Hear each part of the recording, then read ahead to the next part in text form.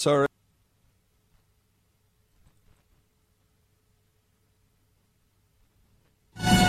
This is Viewpoint with attorney and author Chuck Crismier. Viewpoint is a one-hour open-line talk show confronting the issues of America's heart and home.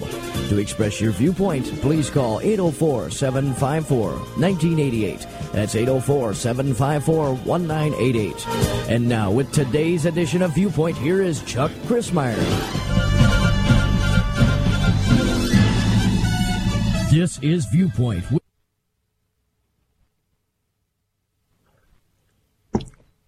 He asked him, Master, what will be the sign of your coming and of the end of the age?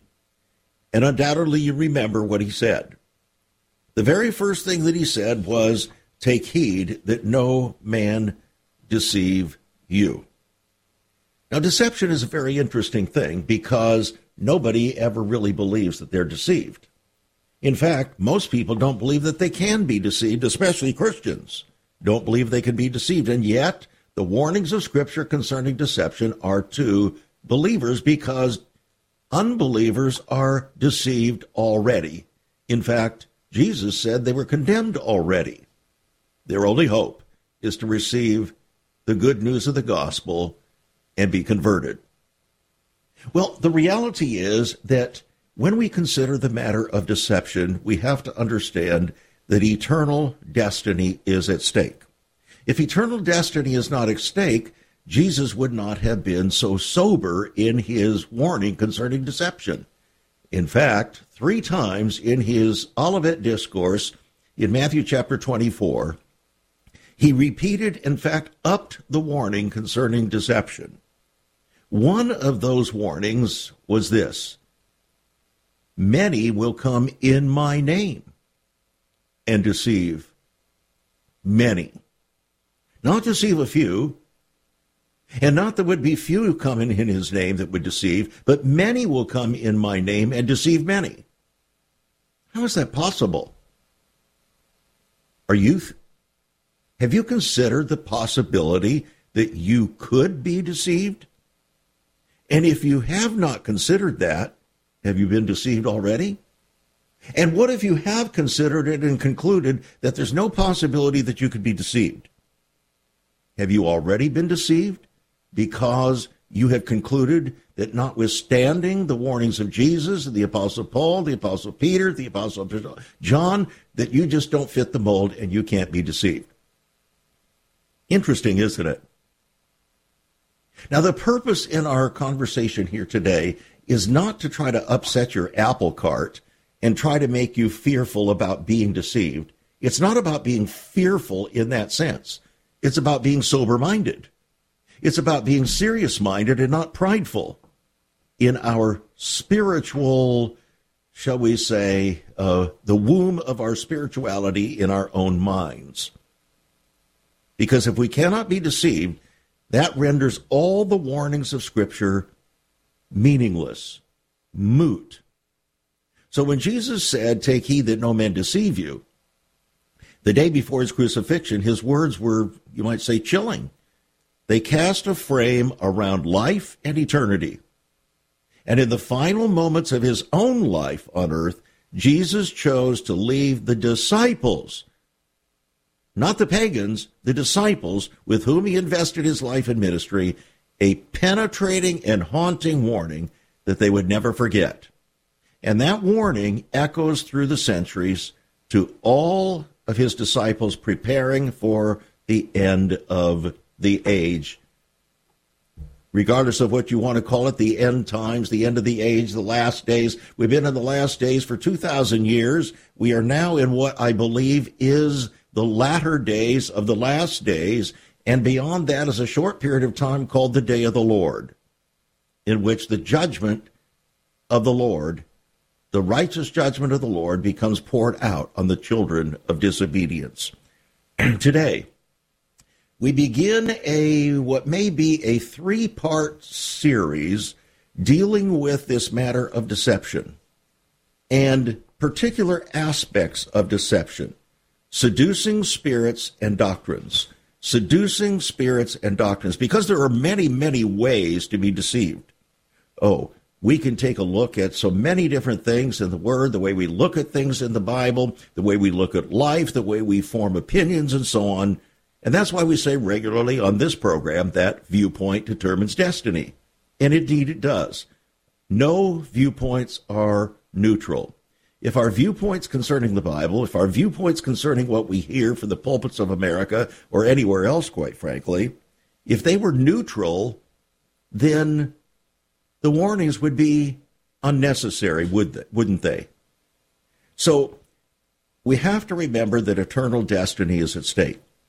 So any discussion of spiritual deception demands a level of soberness of mind and heart that, well, is seldom sought and even less seldom taught in our churches today, in which men and women are intent on seeking their best life now rather than preparing mind and heart for the soon return of Christ. And isn't it interesting that the beloved disciple John said, whoever has this hope in him of the coming of the Lord will purify himself even as Christ is pure. Jesus was not deceived, but Satan tried to deceive him. That's what a lot of that temptation there after his baptism was about. And Jesus resisted that by quoting the Word of God, standing on the Word of God, and not compromising, as had the first Adam when Satan came to him and to Eve and said, "Hath God said?" And they responded, "Yes, but."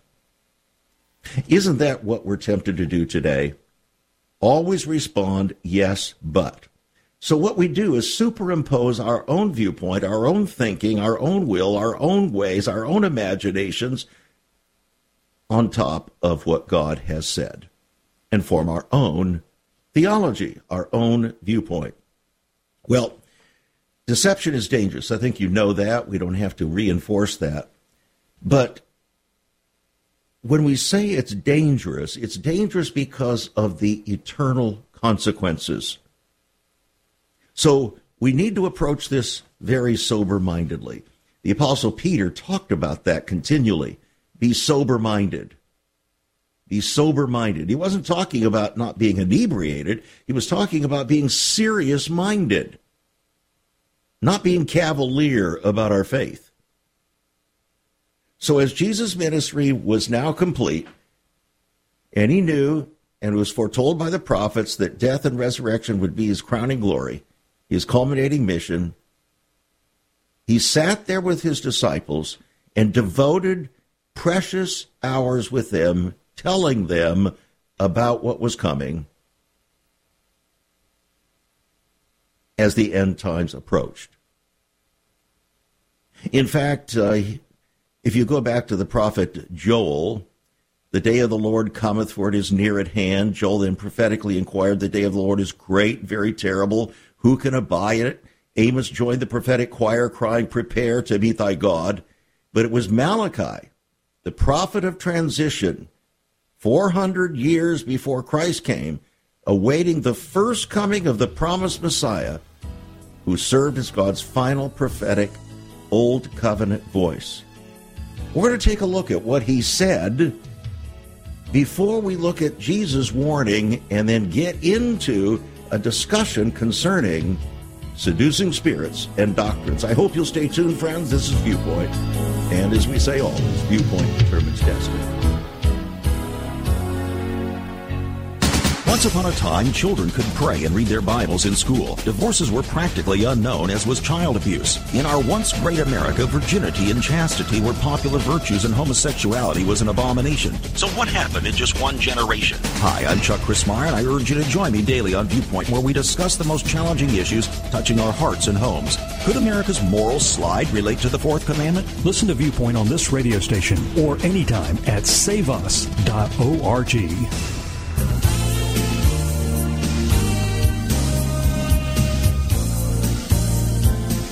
The revered leaders of Israel were deceived. Oh, were they ever deceived? But they didn't think so. They thought that they were the greatest thing since sliced bread. They were the spiritual leaders of Israel, revered by the people. They were the head honchos. They were the carriers of the glory of Abraham, Isaac, and Jacob. and you don't mess with us. But the prophet Malachi did. It was Malachi, the prophet of transition, 400 years before Christ, who God spoke to and through. He lamented the spiritual corruption of the covenant people. He warned of their selective obedience to God's word and ways. Notice selective obedience. In other words, they would obey on some things and not in others. In other words, they were deceived, self-deceived, because they chose to obey in some things and not in others. He excoriated their treacherous divorce practices, which they had justified. So they were deceived with regard to putting their blessings on divorce. They were deceived with regard to their gross self-centeredness and greed for personal gain on the near edge of the first coming of Messiah, the Anointed One. Now, you find all that in Malachi chapter 2 and verse 3. Chapter 3. You might go back and read it. It's unbelievable. God says, you call me Father? You got to be kidding me. Malachi went on to say, you have wearied the Lord with your words. Now, he was directing this to the leaders of Israel, the spiritual leaders. They had been entrusted with the Torah, with the Tanakh. They had been entrusted with the Word of God, and yet they had wearied the Lord with their words. Notice, if they had wearied the Lord with their words, that means that they were saying things that were inconsistent with God's word, will, and ways, yet thinking that they were doing the right thing. In other words, they were deceived. So God said through Malachi, in spite of your tears, God regards not the offering anymore, nor receives it with goodwill at your hand. I'm not going to receive your crying, your weeping, all of your offerings. I'm not going to receive them anymore because you're not truly sincere. Oh, you were sincere in that you thought you were sincere, but you weren't sincere because you dissed my word. You disagreed with my word, in whole or in part. So Malachi says, take heed to your spirit. Then came the wooing words from God himself. Here it is. Return unto me, and I will return unto you. Notice, God is not chasing you down. That's a false teaching. That is a false teaching, friends, and yet it is most common today in our evangelical communities across the country. You hear it everywhere. God's chasing you down because he loves you so much, and he wouldn't dare cut you off because you're so cool and so wonderful. But the Bible doesn't say that at all. It says just the opposite. Just the opposite. So God is saying to the religious leaders of the day, take heed to your spirit. Return unto me, and I will return unto you. We have a little sign in our family room where people gather weekly for worship, and it says, if you don't feel close to God, guess who moved? God didn't move. You did. You moved. How do we do that? How do we move? Well, we move incrementally. We move by allowing ourselves to be deceived in various ways that draws us away from seeking first the kingdom of God and his righteousness. But wooing wasn't enough. They were deceived. While claiming to be the sons of Abraham by faith and lineage, according to God's promise, they, like the religious leaders of Jesus' day, were living as if you are of your father the devil, who from the beginning did not abide in the truth. They were like us right now, needing a grave warning to shake us from the deception that has enveloped our words and our ways.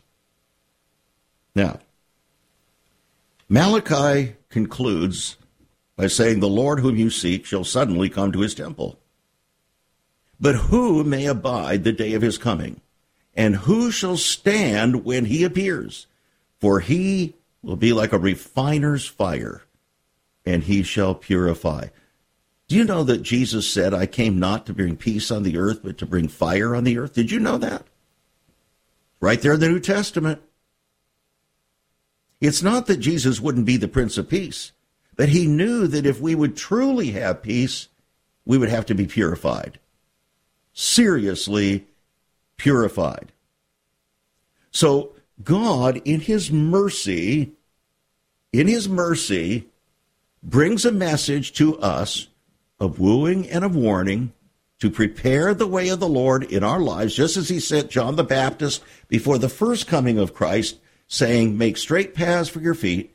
He is doing exactly the same thing today. So when the disciples asked, what shall be the sign of your coming and of the end of the world to Jesus, the very first thing he said is, take heed that no man deceive you.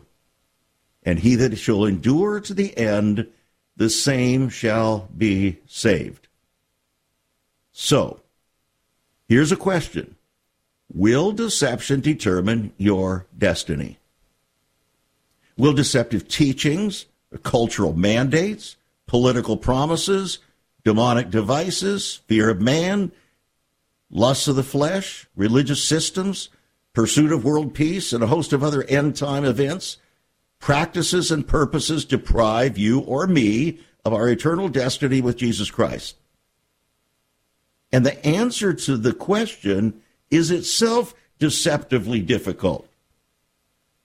If we simply deny the possibility, I think, of our own deception, believing it could only happen to others and to unbelievers or disbelievers, we may very well have confirmed that we're already operating in the most dangerous of all deceptions, the prideful conviction that you or I cannot be deceived.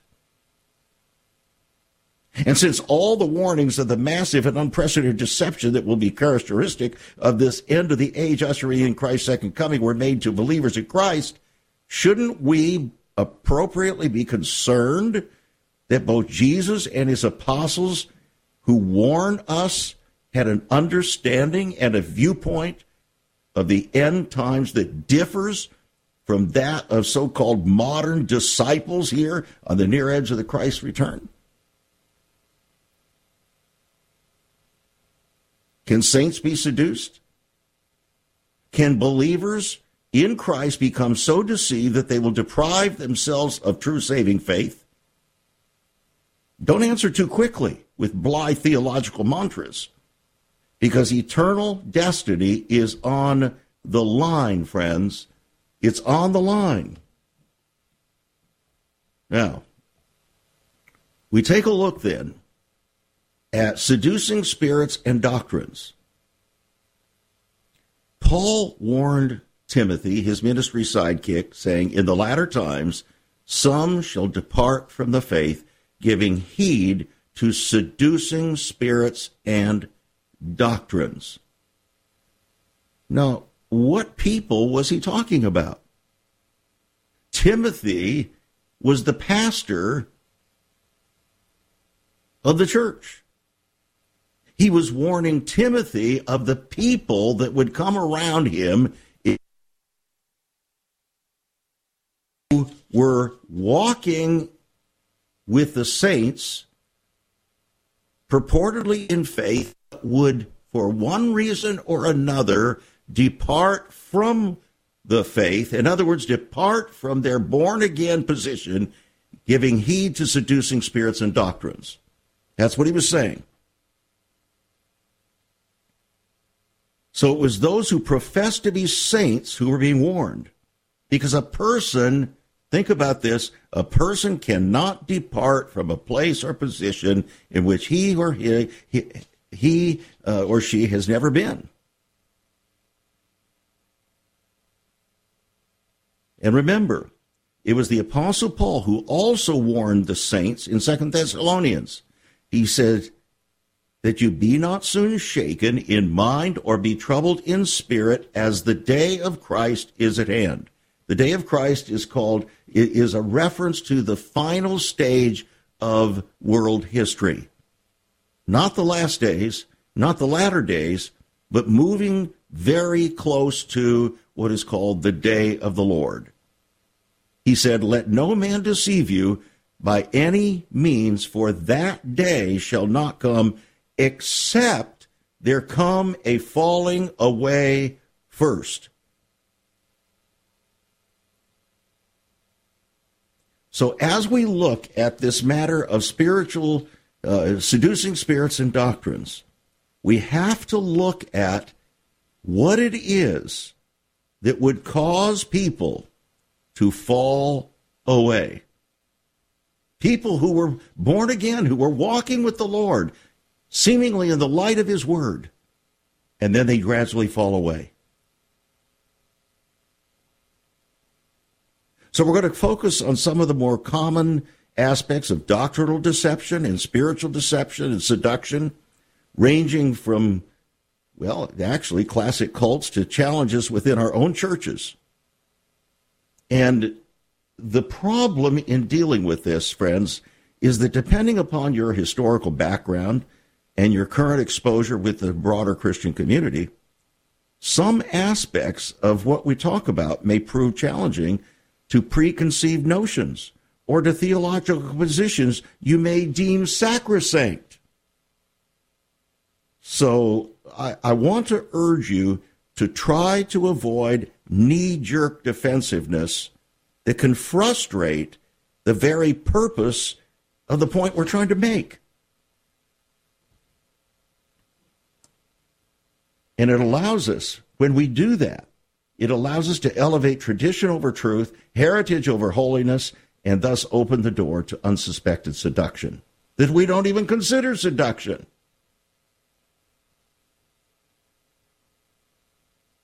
So, in this series, we're going to take a look at false teaching, false prophets, and false hope.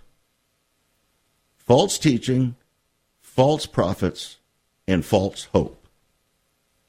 Some people would say that anybody who says anything different than what you have commonly heard is a false teacher or a false prophet. But is that true? No, because what you have commonly heard may itself be false, may be partly true and partly false. We have to be very, very careful when we consider whether or not we are truly willing to hear the fullness of the truth of God's word and to follow it. So, we launch into false teachers, and I hope that you will continue to stay tuned today in the second half of the program, because I think it's going to reveal a lot to many people, help us to understand, and I also want to make available to you my book, Seduction of the Saints, How to Stay Pure in a World of Deception. Seduction of the Saints, How to Stay Pure in a World of Deception. This is critical. Some have said they felt that this was the most important book they had read other than the Bible. And so I asked why. And their answer was, because it applies the truth. It doesn't just talk in blithe theological constructive sentences, but actually applies the truth so we can get a hold of it. Isn't that what we really want to have happen? It's an $18 book, yours for $15 on our website. Might be a great gift, by the way. $15 on our website, saveus.org. Saveus.org. Or you can write to us at Save America Ministries, P.O. Box 70879, Richmond, Virginia, 23255. Or you can call us at 1-800-SAVE-USA, 1-800-SAVE-USA. And how would you identify a false teacher? And why are people prone to believe false teaching anyway? We'll be right back. There is so much more about Chuck Crismier and Save America Ministries on our website, saveus.org. For example, on the front page are two great videos. First, an interview and discussion of Chuck's book, Out of Egypt. Also, a great TV interview with Chuck regarding his book, Seduction of the Saints. Much more videos, a For Pastors Only section, and also you can view Chuck's weekly teachings, all at his website, saveus.org. That's saveus.org. Also on Chuck's website, listen to Chuck's Viewpoint broadcast. Listen to the archives. Maybe you missed a program. Check it out at saveus.org. Also, there are some great resources, hospitality information, also information about marriage, divorce, and remarriage, newsletters, articles, prophecy, prayer and revival information, all at saveus.org.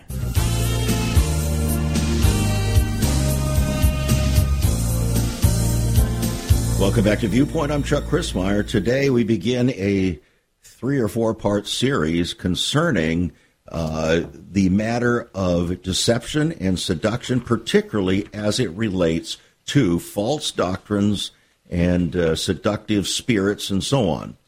So, today we talk about false teachers in the second half of the program here today.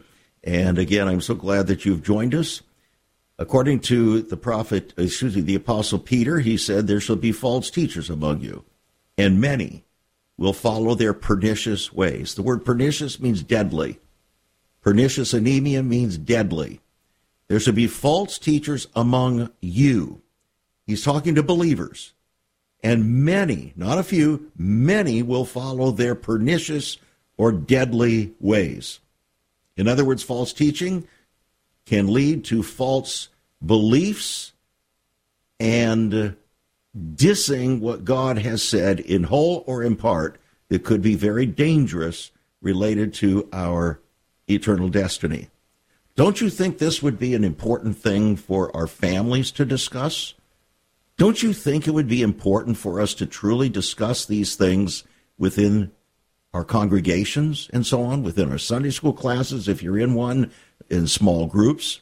Well, this book is actually designed to be used that way because every single chapter is followed by daring thoughts for deceptive times. In other words, questions that are designed to probe more deeply.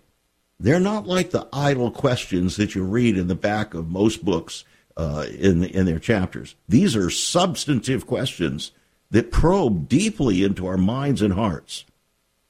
Is it possible to teach from the Bible and still be a false teacher? And why are people prone to believe false teaching? Good question. Let me give a single response to that. No one is ever seduced against their will. No one. No one is ever deceived against their will.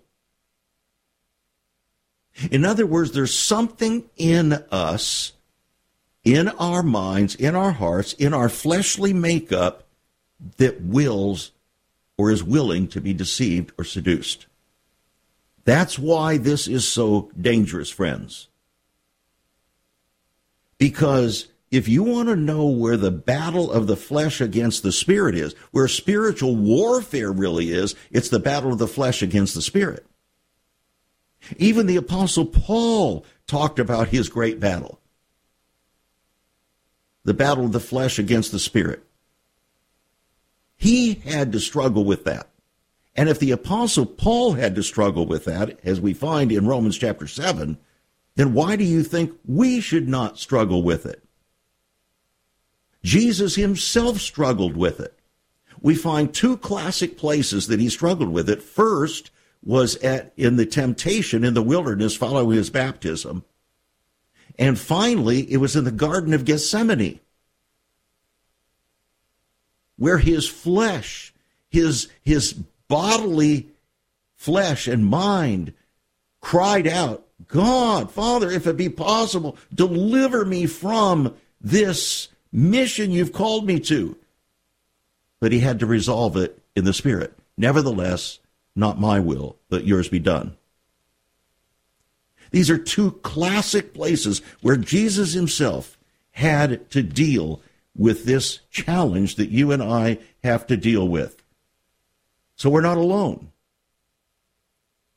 That's why the scripture says that we do not have a high priest who was not touched with the spirit of our own infirmities. Therefore, we can trust him.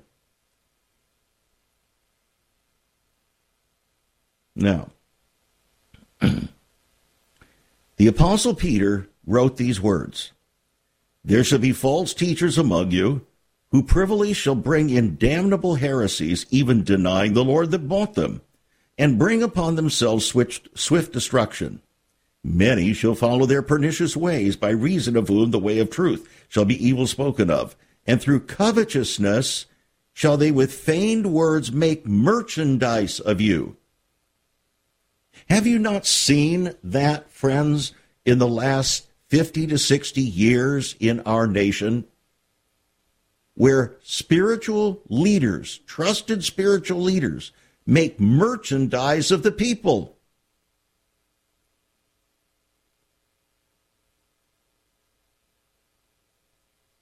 How about one of the most trusted spiritual leaders in the country today, who was caught a few years ago with ministry funds buying up, I think it was like 25,000 copies of his new book from all different sources? You know what the purpose was? The purpose was to get his name and his book on the New York Times bestseller list. I'm not going to mention his name. You would be shocked. And he's not alone. That became a habit, a pattern that was being marketed to pastors, prominent pastors and parachurch leaders across the country, making merchandise of the people. I'm having a hard time holding back the tears right now, because I see how God's people are so easily manipulated and thinking that they're listening to absolute truth.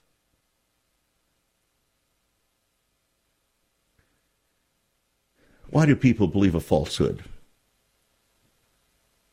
Well, the Bible says that the vast majority of people on this planet are going to believe a lie.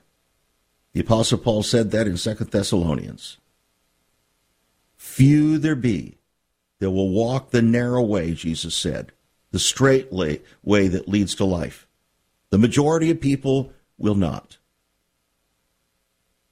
And understanding why that is our first defense against false teaching. So, here it is. It's pretty simple, and we're going to expand on it. The simple warning words of the Apostle Paul.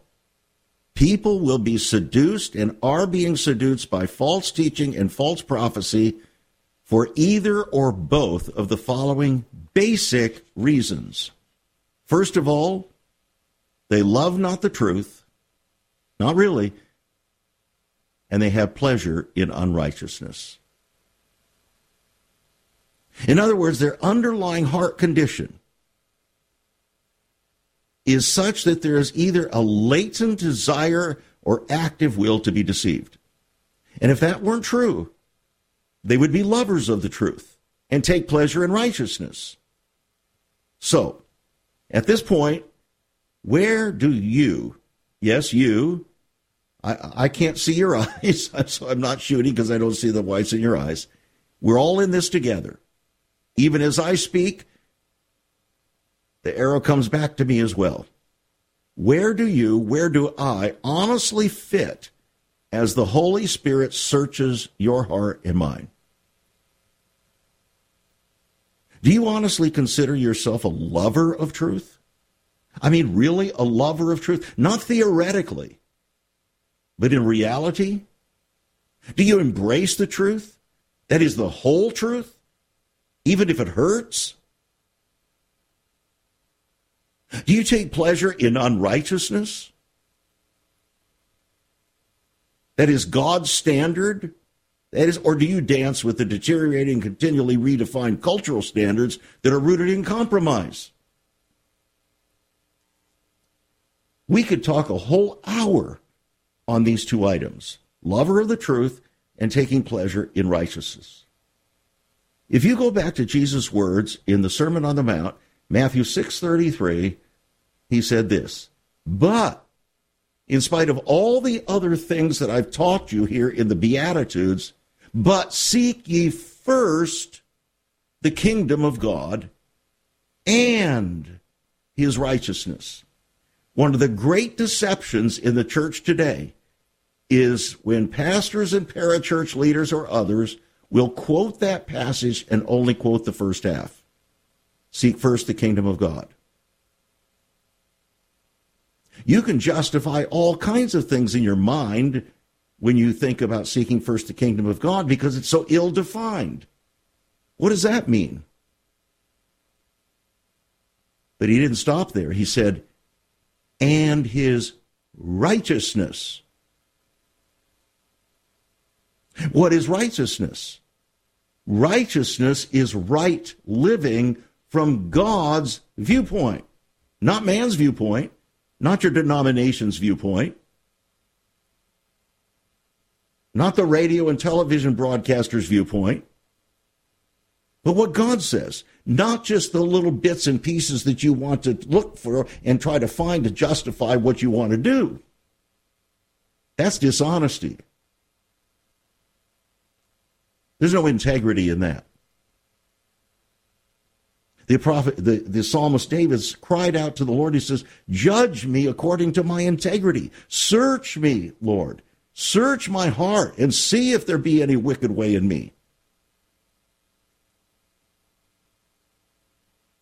Strong delusion, Paul said, was going to characterize those seduced into deception. Delusion is a false belief or opinion, strongly held in spite of invalidating evidence. We see all that happening with regard to COVID and all the claims that are being made by so-called experts.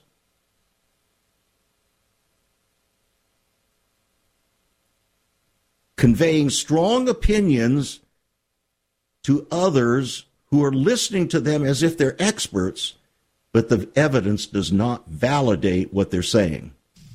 Yet you believe it anyway. Why are such false beliefs strongly held in spite of biblical evidence to the contrary? We're going to take a look at some biblical reasons why that might be. Please stay tuned, friends. We're talking about seducing spirits and doctrines, particularly false teaching, and how to identify it. We'll be right back.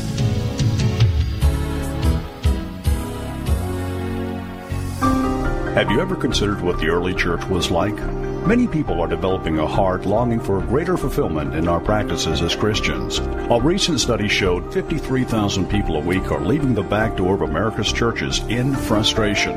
What is going on? Why has there not been even a 1% gain among followers of Christ in the last 25 years? Could it be that God is seeking to restore first century Christianity for the 21st century? Jesus said, I'll build my church. Is Christ by his Spirit stirring to prepare the church for the 21st century? The early church prayed together and broke bread from house to house. They were family, and it was said by all who observed, behold how they love one another. Incredible. But the same can be found right now. Go to saveus.org and click Cell Church. We can revive first century Christianity for the 21st century. It's about people, not programs. It's about a body, not a building. That's saveus.org. Click Cell Church.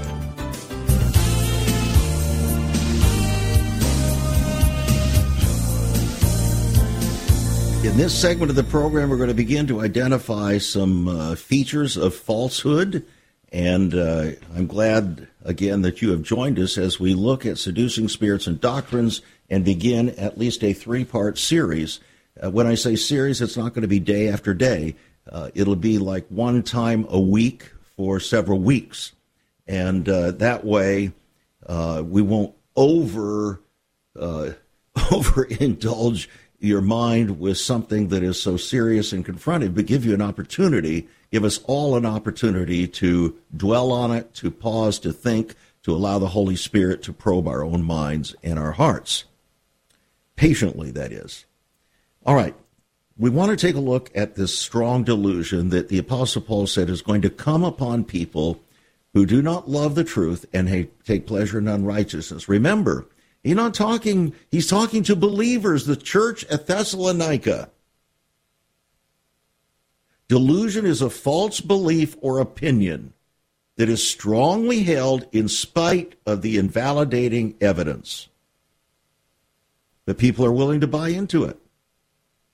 Why are such false beliefs strongly held by us in spite of biblical evidence to the contrary?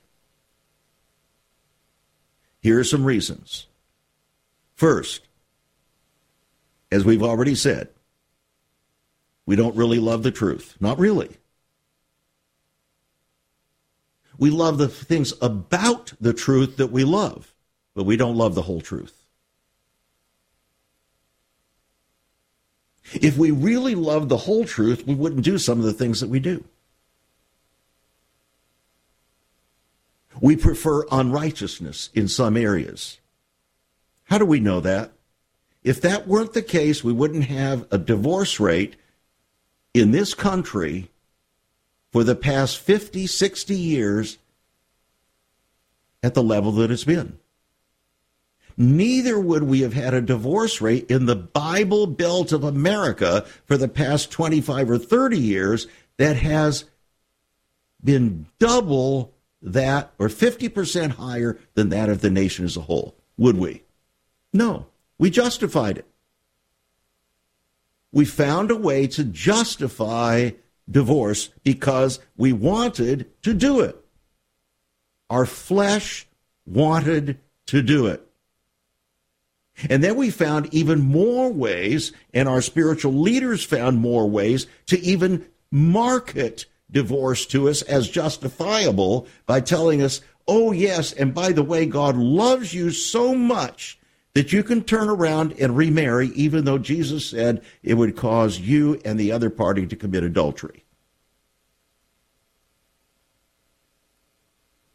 There is no more classic example of this than the illustrations I'm giving you right now, but they're not the only ones. Another, we have only a form of godliness. Not true godliness, but just a form of godliness. Church-going godliness. Going to Bible study godliness. You can go to Bible studies every day of the week and still be deceived. You know why? Because we may not love the whole truth. We may prefer unrighteousness. Maybe we prefer wonders or miracles over the word itself. Maybe we actually love unrighteousness in some instances. Maybe we're easily led due to fleshly desires, such as, say, pornography. If we have 70+% of professing Christian men claiming to be born again, lovers of God, who are involved in pornography and have been, do you not see how our flesh leads us to be deceived? When engaging in pornography, whether you're a man or a woman, is, from Jesus' viewpoint, adultery. That's what he said right there in the Sermon on the Mount. You have heard it said of old time, thou shalt not commit adultery. But I say unto you that whosoever looketh upon a woman to lust after her has committed adultery already in his heart. The same would be true for women. 34% of Christian women admit to being involved in pornography, women's pornography, that is.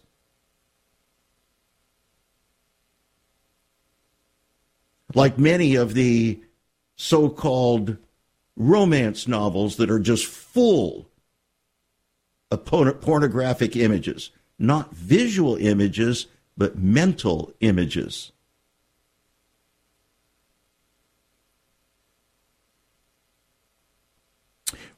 Some actually reject the transforming truth. We seek information, but resist transformation. We aren't willing to endure sound doctrine, but seek out teachers who will tell us what we want to hear. It's called the itching ears syndrome. Don't go to the doctor and try to have him resolve it, because it's only resolved spiritually. And also, Paul says they turn their ears from the truth, preferring falsity and even fables presented by seducers who wax worse and worse, deceiving and being deceived, just like their hearers. Wow. Okay. The Holy Spirit is fully capable, by the way, of applying this word and these applications of the word in your own life. I dare say that for many who are listening right now, the Holy Spirit is quickening your own mind and heart, convicting, revealing, and then you're going to have to deal with those things. That's a good thing. We want conviction. That way, we're giving notice. The Holy Spirit is giving due process notice to us to correct, to make a course correction. And so we confess the error of our way, our sin that so easily corrupts us, and then we repent. We turn from it, and that's where the grace of God comes in, not so much in the forgiveness part of it. That's His mercy. His grace is His enabling power to enable us to overcome and be victorious in living a life of righteousness and holiness, without which no man shall see the Lord. We even confuse the language and deceive ourselves that way, don't we? Well, here are some things that you might want to consider in identifying features of falsehood. First of all, false teachers have oftentimes a false character. Their character is not Christ-like. There's something about their attitude or their actions that is inconsistent with their message. Some may have a false calling. Some pastors and parachurch leaders and so on get into ministry for ulterior motives. And so they ended up pandering to the people, refusing to teach or preach the hard and heart-convincing truths of the Bible. They become a hireling. Some will present a false character of God. They'll distort the character of God. For instance, the classic is God is love. Of course God is love, but He's also the God of judgment. Or God is compassionate and merciful. Absolutely He is. And for that we're eternally grateful, right? But He's also the God of truth and righteousness. And He's going to judge the world in righteousness. Does God desire that we be blessed and happy? Sure. Yet He commands that we be holy first. And without holiness, no man will see the Lord. Do you see? We get things, we misinterpret, overemphasize certain aspects of the character of God in order to market Him, and therefore we deceive ourselves and deceive our hearers. Another has to do with the false Christ, mischaracterizing Jesus. How is that done? Very easily. Jesus said, "He that has seen me has seen the Father." So how do we mischaracterize Jesus? The majority of Christian pastors today don't like the Old Testament. Why? Because they think that the Old Testament shows God as a mean ogre. But Jesus is gentle, Jesus sweet and mild. They keep him still as a babe in the manger. He's not there to judge the world in righteousness, and so they mischaracterize Christ himself. Yet Jesus said, if you've seen me, you've seen the Father. I and the Father are one. Why don't we believe that? You know why? Because we don't want to believe it. And these false Christs and false prophets come in the name of the Lord. Isn't that interesting? Have you ever subtly redefined or recast Jesus to suit the fancy of your feelings? Have you attempted to market Jesus to others to win them to Christ? Have you set yourself up, as well as those you love and serve, to easily embrace false Christs and the person and message of false prophets because it was easy to believe or made them feel good? Growing numbers of your congregation? Another thing, false controversies. Setting up false controversy in the church. Jeremiah warned that the Lord has a controversy with the nations. He wasn't the only one that warned about the controversy with the nations. A false focused controversy seduces the heart of the professing saints into a false sense of security, vehemently claiming that God is among us when in fact he's withdrawn himself from us. It's professing believers that backslide, and when they persist and are bent in their backsliding, God's going to give sway to their self-deceived wills. In his mercy, he woos and warns. But they fall away because of their iniquity. Have you, have your congregation presumed that God's warnings were for them rather than for you or for us? If so, deception lies at the door. Maybe is even taken up in your residence. We've actually paganized. We've paganized Christianity itself among God's people.